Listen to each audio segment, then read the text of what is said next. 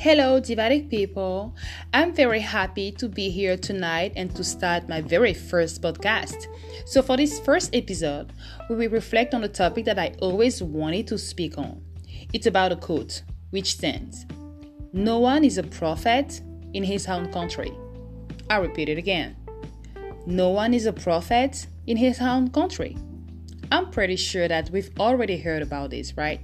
So I will emphasize not really about the origin of this quote, but more about the sadness behind it, because it depicts a hard reality, which is your close cycle, your family, your friends, people around you will never take you seriously when it comes to your dreams and life goals, This is basically the reality.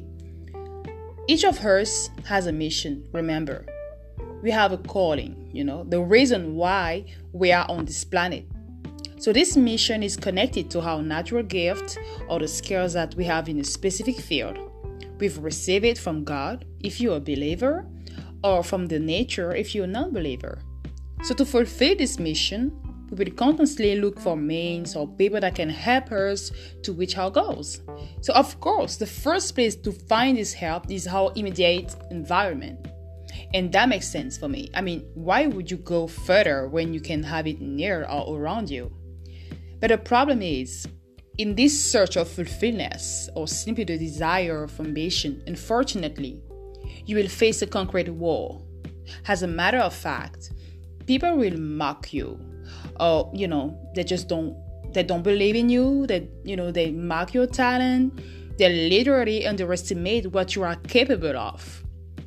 So this situation for me describes perfectly the quote, "No one is a prophet in his own country," because it's always your own people who bring you down and discourage you. That's the fact. And the thing is, this quote became a worldwide reference, but I refuse it. It's not a good thing. For me, this quote is definitely senseless. Sorry about this, what I'm going to say right now, but it's stupid. It sounds stupid because I do believe that it's your immediate environment which is supposed to put you high. People around you are supposed to give you all the strength and the support that you need to build your dreams. Your close cycle should be your first supporter. They will talk about your skills to a neighbor in the city through the entire country. So the immediate environment validates your talent and then show you to the world. This is how things should be. This is how it works. What I want you to understand tonight is that we have to stop saying or giving credit to a sentence that destroys our ability to support each other, to help each other.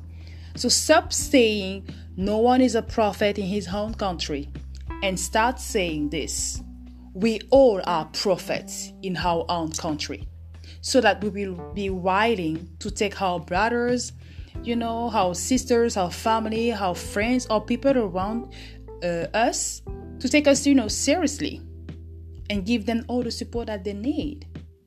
So this is what I just want to say. I just wanted to talk about this tonight.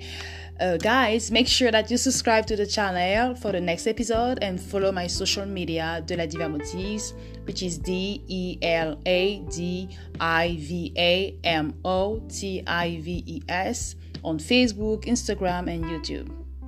I'm Irena De La Diva, and I'm here to serve you.